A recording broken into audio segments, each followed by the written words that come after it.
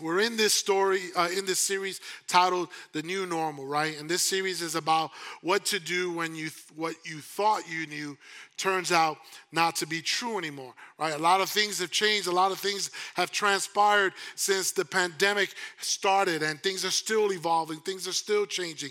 And the Lord answered my prayer. I can actually sit now, even though it's outside and freezing, I can sit at a restaurant and stuff my face. I was here working last night, and I drove by the Mexican restaurant. I was actually going to the store, but it was packed. It was packed, and I was like, see, everybody felt my pain, right? And so the things that we kind of knew as normal back then have started to change, and what do we do with that, right? We've talked about changing, that we need to figure out, and we need to start changing things in our lives.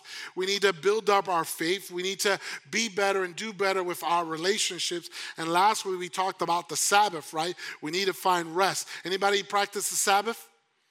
Anybody take heed to that? Okay, no, not one of you. Oh, one. Thank you. Thank you.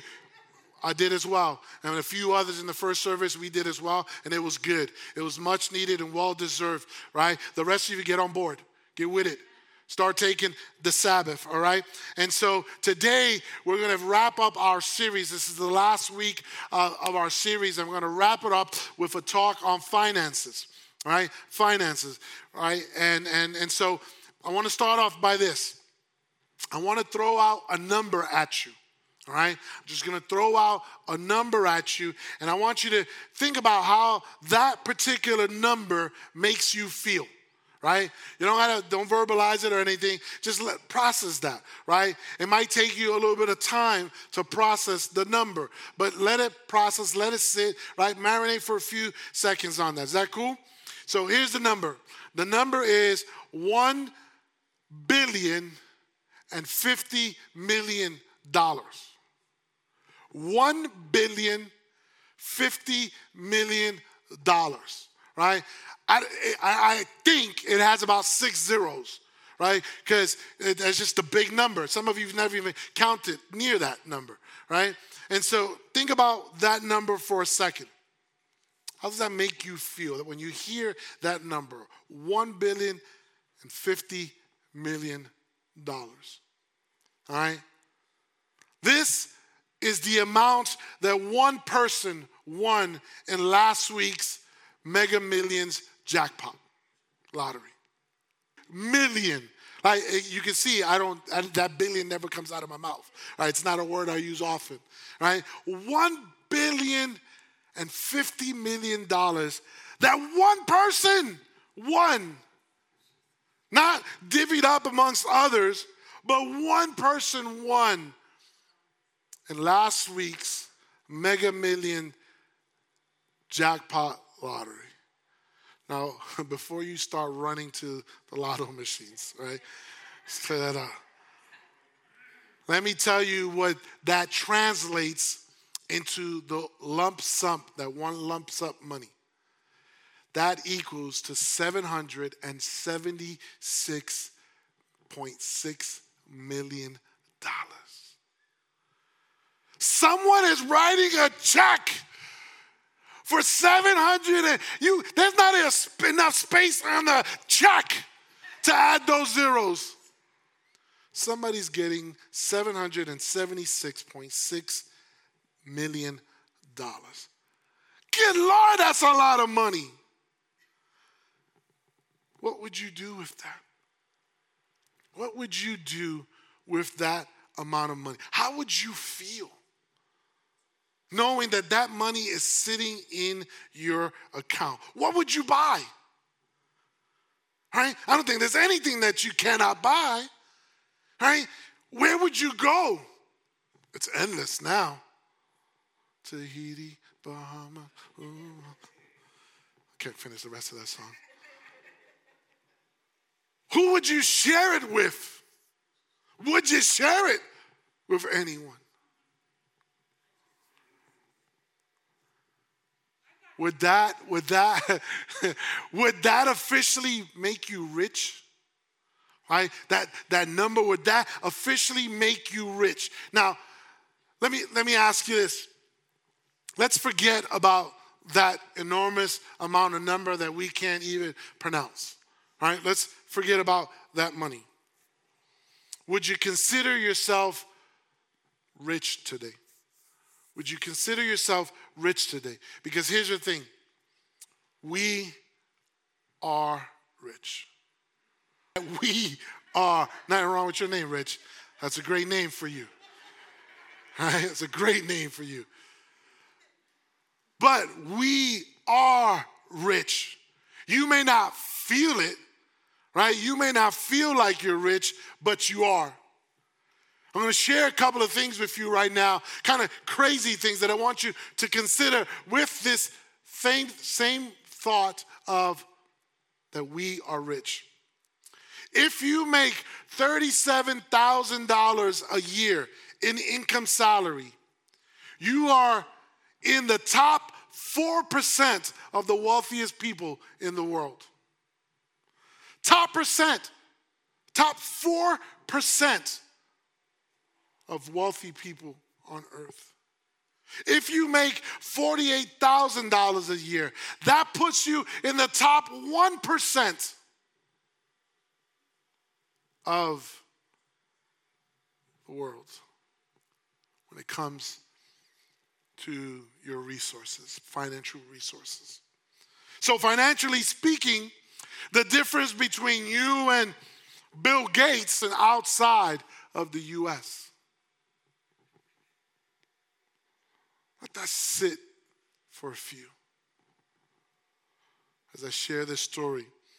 Bill Gates traveled to India a number of years ago in a philanthropic visit. He visited a woman in her hut, in her house, right?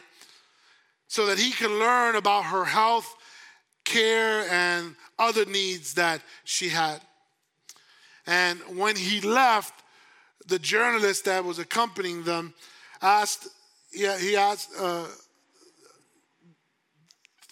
she asked the woman if she realized that the richest man in the world had just been in her house. And unfazed by it, she responded, "Everyone who visits from the West is rich." Right? So from her perspective, America or Americans are so rich that we are equally rich. She doesn't distinguish between who is more rich than the other. The fact is, from her perspective, right, from her perspective, every American is rich. But do we feel rich? Do we feel rich? Most of us don't feel rich, right? I think there's an important distinction between being rich and feeling rich. There is a difference between being rich and feeling rich. It really comes down to comparison. When my girls were younger, they would ask, right? We lived in Puerto Rico, and we had a pool in our house. We rented a home, and we had a pool in the house. And so my kids would ask me if they were rich. And to my childhood, the way I grew up, we actually were. We were rich because I never had a pool when I grew up. In fact, for me growing up, going out to eat was a luxury. In fact, going out to eat at McDonald's was a luxury for me. We didn't eat at fancy restaurants with the plastic tablecloths. Right? That's way up there.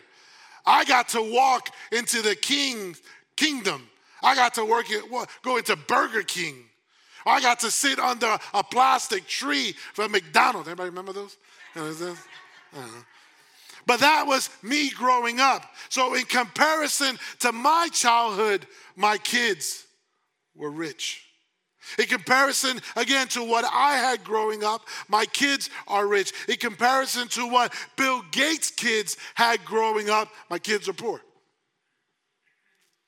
In comparison to some of the families that live here in Santa Clarita, my kids, I am rich. In comparison to some other families in Santa Clarita, I am poor. Right? Does that make sense? You see, I believe rich, not you, rich is a moving target. A moving target. It's hard to actually, what you consider to be rich may not, what you consider to be rich may not be what I consider to be rich, may not be what your fellow congregants may consider to be rich. But regardless of whether you feel rich, the reality is that based on the numbers I shared with you earlier, that we are rich. The reason we're talking about finances today is something that we all had to deal with prior to COVID. It is something that we had to deal with during COVID, and it is something that we're going to have to deal with after COVID. So it matters. It is important. Some of us had a healthy approach in our finances. We had a healthy plan in our finances, and 2020 wasn't a struggle. Praise God, right? There may have been some fear in there, but the floor didn't fall out, right? You came out on top, right? And praise the Lord for that. Some of us had a healthy approach to our finances, and 2020 came in and all of its craziness, and it shot holes in our strategies, in our budgets, right, and in our savings and in our careers, and we struggled during this season. And there are some of us who didn't have a healthy approach whatsoever to our finances, and 2020 compounded, right? It added to this reality of the craziness, and it made things absolutely miserable for us. So saying that it was tough is actually an understatement when it comes to our finances. But here's the thing, church. This is not a new problem, right? This is not a new problem, and it's not a 2020 problem, and it's not a COVID problem. It's a money problem, and it's a human problem. The Apostle Paul addresses this in a letter that he wrote to Timothy. And in 1 Timothy chapter 6, verse 17 to 19, he says, "Teach those who are rich in this world not to be proud and not to trust in their money, which is so unreliable. Their trust should be in God, who richly gives us all we need for our enjoyment." Verse 18, "Tell them to use their money to do good. They should be rich in good works and generous to those in need, always being ready to share with others." Verse 19, By doing this, they will be storing up their treasure as a good foundation for the future, so that they may experience true life. We're going to dissect this a little bit, right? Because Paul says some incredible things here, incredible nuggets that I think is important for us to grab onto today. So right away, Paul acknowledges that money does something to us. Money changes us.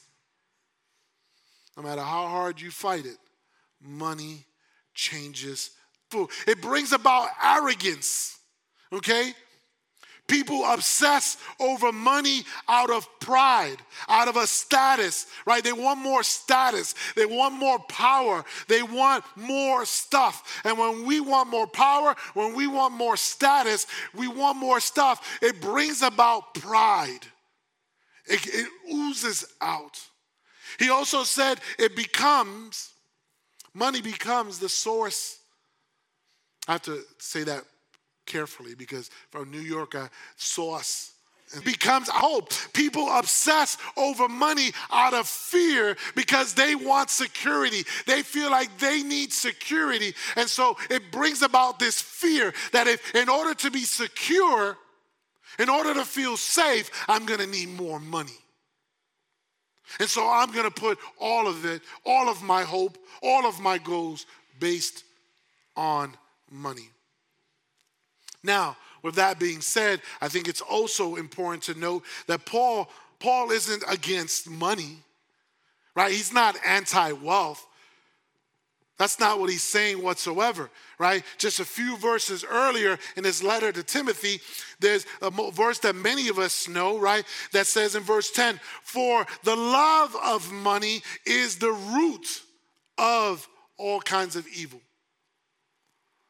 For the love of money is the root of all kinds of evil. He doesn't say money is the root of all kinds of evil, right? That's not what he says. He says the love, right? The lust,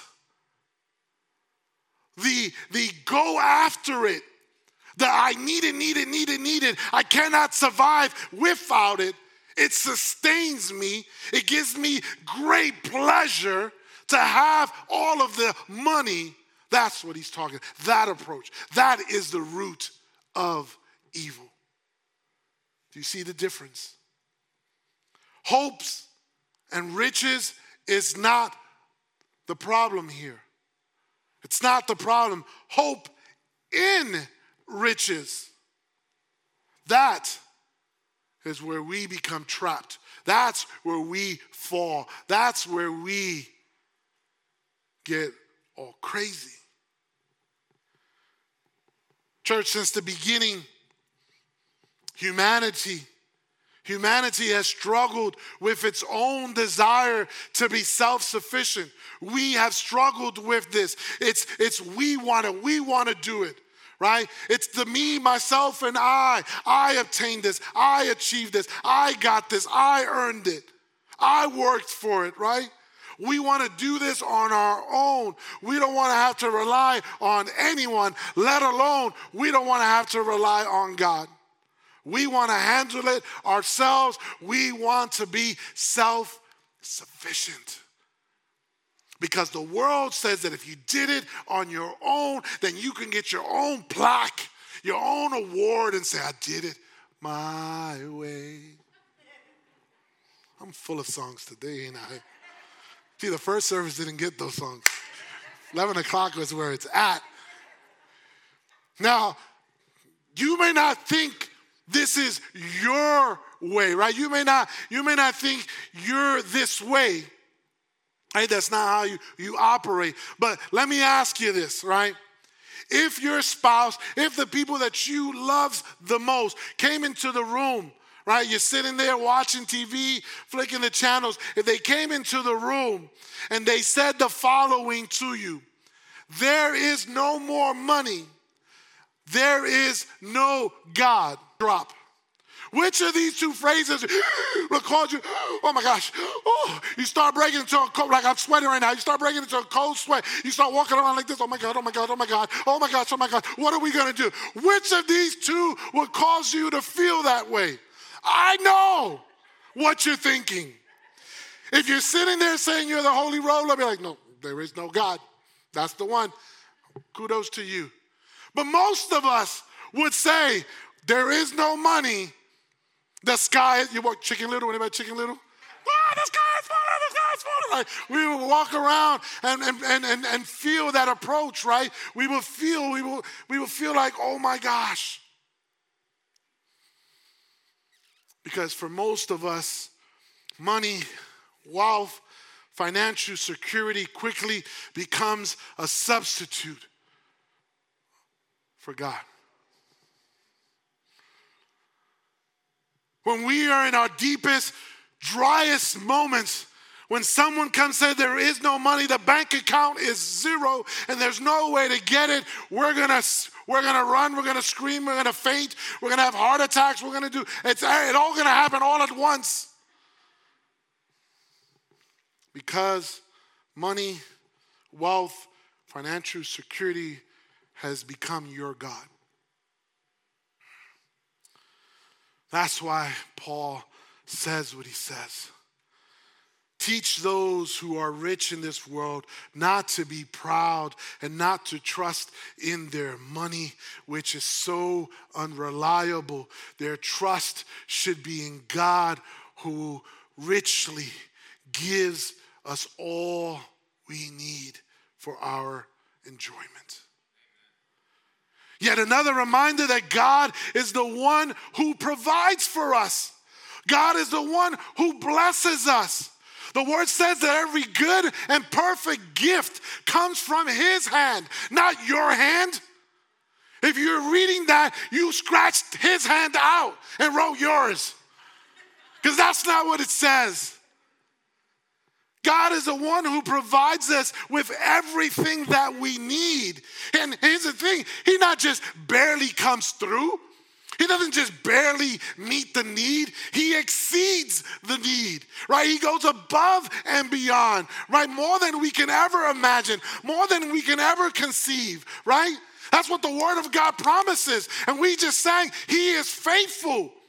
His promises are faithful. His promises are yes and amen. And will we hold on to that, or will we go follow the dollar bill? Verse 18, tell them to use their money to do good. They should be rich in good works. We should be rich in good works and generous to those in need, always being ready to share with others. By doing this, they will be storing up their treasure as a good foundation, for the future, so that they may experience true life. Some translations say eternal life, right? Either way, the idea here is that there are different ways to experience life other than just being rich or wealthy or financially secure. That there are other ways to experience true life. Paul is telling us what we know deep down inside to be true. And that is that having lots of money, right? Having lots of money might bring us a sense of security, but we know that it can never fully provide for us or protect us from the realities of the world. There is no amount of money in the world that can provide what only God can provide. That one person, they live in Detroit. I'm trying to Google them, right? You have not because you asked not. So that person right now doesn't even want to mention their name. Because again, there's no money in the world that can provide what God can provide. Church, but as we learn to handle our money in a way that honors God, you not only have enough to provide for yourself, but also enough to care for those you love, to care for others. And that is where you experience life at its fullest, when you're able to be a blessing, when you're able to live a life of generosity, right? Because the core essence of life, right? The core essence of life, which is love, it's in its truest form when it gives itself away.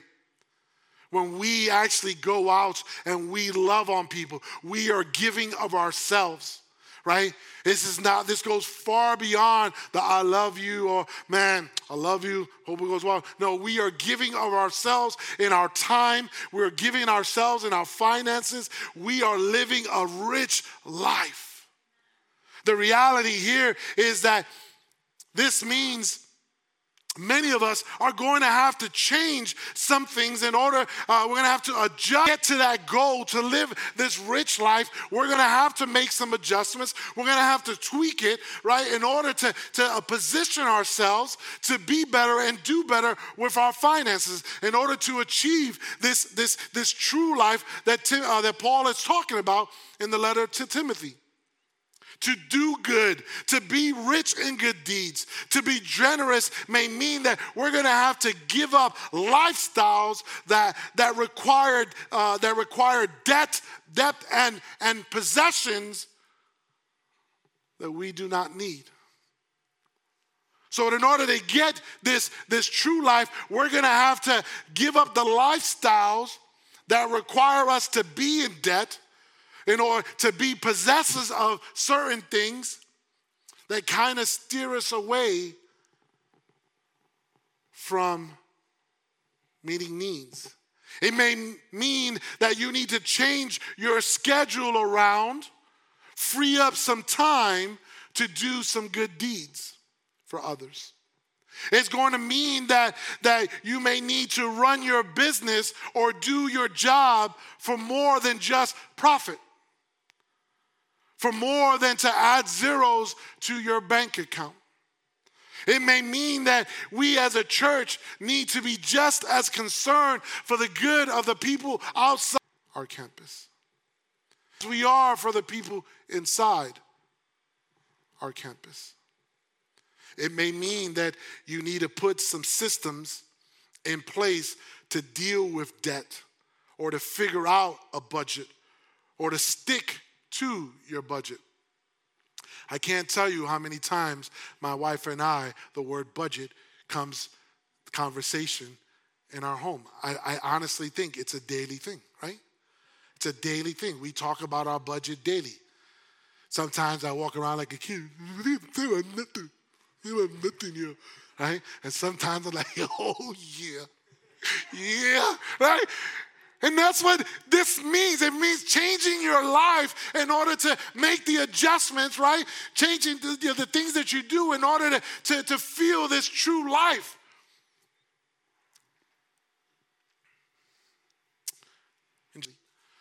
Right? With Financial Peace University is about learning about money, how we handle money, how we deal with money, how do we better align ourselves, right? Sticking to a budget, creating a budget, sticking to the budget.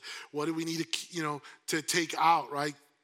Killing debt, all of that. Financial Peace, I'll be the facilitator of the course. It starts February 10th.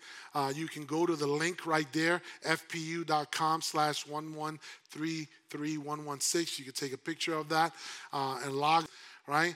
At this moment, many of them are looking at the screen as well. And so I want to encourage you, if you want to learn about your finances, get a grip of your finances, right? Log on to that. There are several ways that memberships that you can sign up for, and that'll get you into the class. It will change your life. In fact, so much so that someone who we did this actually in 2019, I believe, we started the class. Several people of our church attended. Rich and Stephanie were part of that class, and they have been following it. They started to implement it, and now they're in a position right now to purchase a home, right? And that's incredible, right? And so it works. It actually works, okay? On top of that, this March, we're going to go through a 4-week teaching series on how to handle our finances in a way that honors God, and not a single message will come back to tithing. Not a single part of how to handle your finances for 4 weeks in a series called In God We Trust. So I want to encourage you to do not miss out in March's series, okay? But today, I want to help reshape the way we think about tithing and generosity. Since one of the biggest challenges is that we lean towards this self-sufficiency and placing our hope in money, we have to be intentional about working that out, right? Which is one of the reasons that God instituted the idea of tithing so long ago. And why it still continues to be one of the spiritual disciplines that we discuss here at South Hills. You see, Paul teaches us things to avoid, right? Putting our hope in wealth and becoming arrogant. He wants us to avoid that, right? But he also teaches us to think good deeds, be generous, and with hope in God, to do good and be rich in good deeds, be generous and willing to share. Because when our goal is to accumulate, to pile on wealth, to build safety and maintain control of our own destiny through our finances, we naturally avoid giving, right? We naturally avoid giving because it feels like we're losing. Everything that we worked hard to attain, you're asking me to give? Now I got to give it? That doesn't make sense. I'm trying to build a net worth here, I told you. How is that going to work in my favor? It's going to stop me from reaching my goal. And so when our priority and our focus is skewed this way, we end up giving spontaneously, sporadically, and sparingly, right? Spontaneously, meaning that something tugs at our heart, and so we're moved, we're kind of guilted to give, whether that be a homeless man walking or kids selling candy bars, right? We feel moved by that. Sporadically is when we don't have a plan for our giving. It just happens sporadically. So we're in the holiday spirit. Our family's in need. It feels generous, and it is being generous, but it doesn't do much to keep you from drifting away, right? Or drifting towards arrogance and pride or hoping in riches. And then there's sparingly. There are lots of reasons not to give, right? We all have reasons not to give. The bills, the kids, the savings, college funds, emergency. It's been a crazy year with a lot of unknowns, right? You deserve it. You worked hard for it, all of it. But unless you have a plan in place, church, for giving, your generosity will probably take a back seat to the other impulses and the desires that come up on a day-to-day basis. That's why in my home, the budget word is used every day. And in the same way that it is difficult to define rich, right, because it's a moving target, it's incredibly difficult to define the word generous. In fact, nobody considers themselves rich, but everybody thinks of themselves as being generous. Think about that. Generosity is hard to define. It's so important to put a framework, right? To put some guidelines, to put some bumper guards here to scale it out, whether you are 10 years old, 20 years old, 50 years old, 100 years old. These things help us position ourselves to be better and do better. And so for us to embrace this call to be rich in good deeds, to be generous and willing to share, for us to fight against pride and arrogance and misplaced hope, we think that through giving, we have this approach that giving in these three ways helps us: priority, percentage, and progressive. Priority is making it the top dog, right? It's making it important. When Monica and I first got married, that wasn't the deal. She believed in it and I didn't believe. I didn't even go to church. And so I couldn't understand that. I said, here's my $10. Maybe next week I got $10 more, maybe. Right? We didn't practice that. And that hurt us. We got in a whole lot of mess because of that. And so we decided, right, once I gave my heart and I started understanding things, right, that God is in control, that He is my provider, we began to make it intentional to give. We had to make it a priority. He had given us more than we needed. And if we couldn't be generous with what we had now, we'd never be generous with what He was going to give us later. Right? And since generosity is a moving target, right, you can be financially poor and also be generous. That's what it means to make it a priority. It says that I'm going to be generous with what God has provided me with. So make giving, tithing, generosity, good deeds a priority. then there's a percentage. Once we made it a priority, Monica and I said, now we need to make it a percentage. What percentage are we going to do? We need to choose a percentage. And we decided on the giving of 10%. Let me give you a story. Last year, Jeff Bezos, which is founder, president, everything, CEO, CFO, he's the wherewithal of Amazon, right? I've contributed to this. He committed to giving $10 billion to charity. Woo! $10 billion to charity. That is absolutely amazing. But he also made $15.6 billion in just the first 7 weeks of the pandemic. Right? A large amount to you might not feel, right? A large amount to you today might not feel like a large amount 10 years from now. Scriptures talk a lot about the tithe, right? About the tithes that, the tithe that brings about this generous understanding, this generous giving that brings about what God has provided, right, to you. It is something that we do. It's the 10th part. So this is the goal, earn or some sort of acceptance or love from God. He loves you no matter what. His love is free. We give because it's a command and it is part of what keeps our heart healthy. Avoiding pride and arrogance, staying focused on God and our security and our hope. And lastly, progressive. Paul doesn't command us to be generous because he wants our money, but because he doesn't want our money to have us. We need to be on top of our money.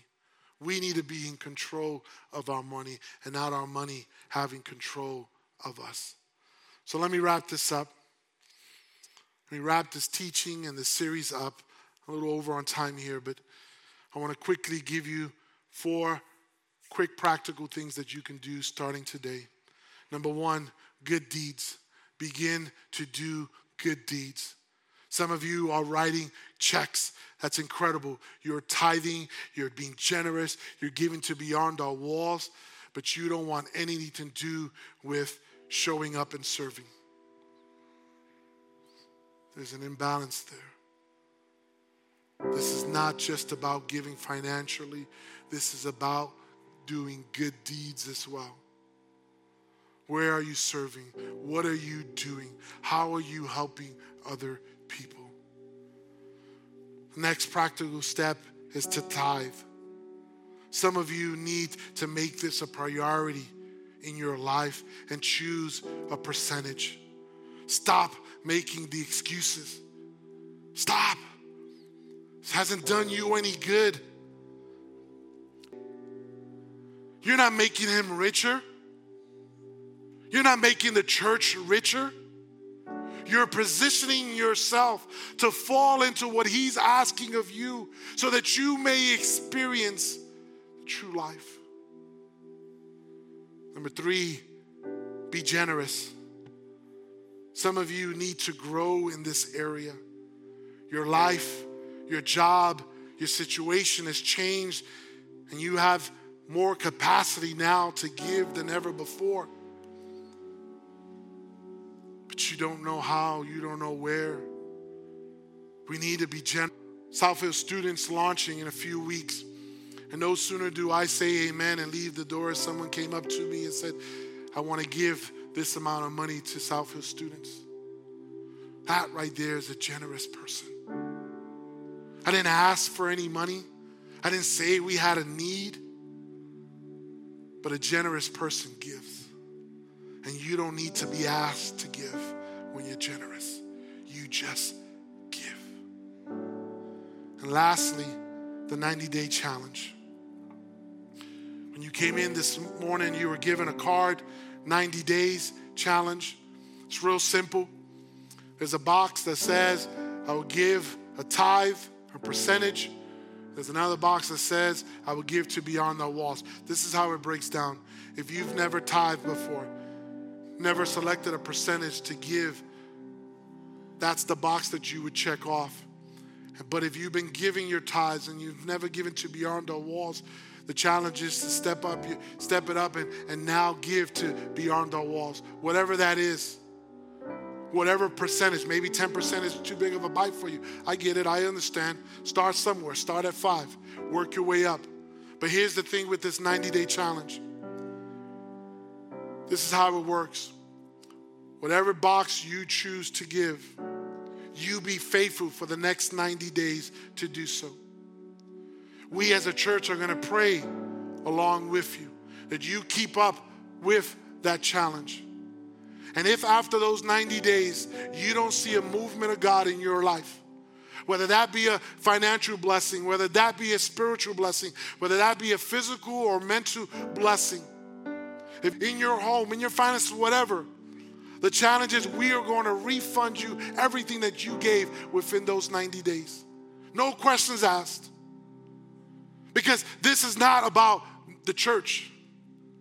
This is about you and God. This is about your faith in God. Is He your provider or is He not? Is He the one that meets and exceeds your needs or is He not? So this is about your faith. Take the 90 days. Take the challenge. We're going to pray with you. And within those 90 days, if God doesn't do something, you come, you tell me, and I'll put in a request to get your money back. Every single last penny of it. Amen?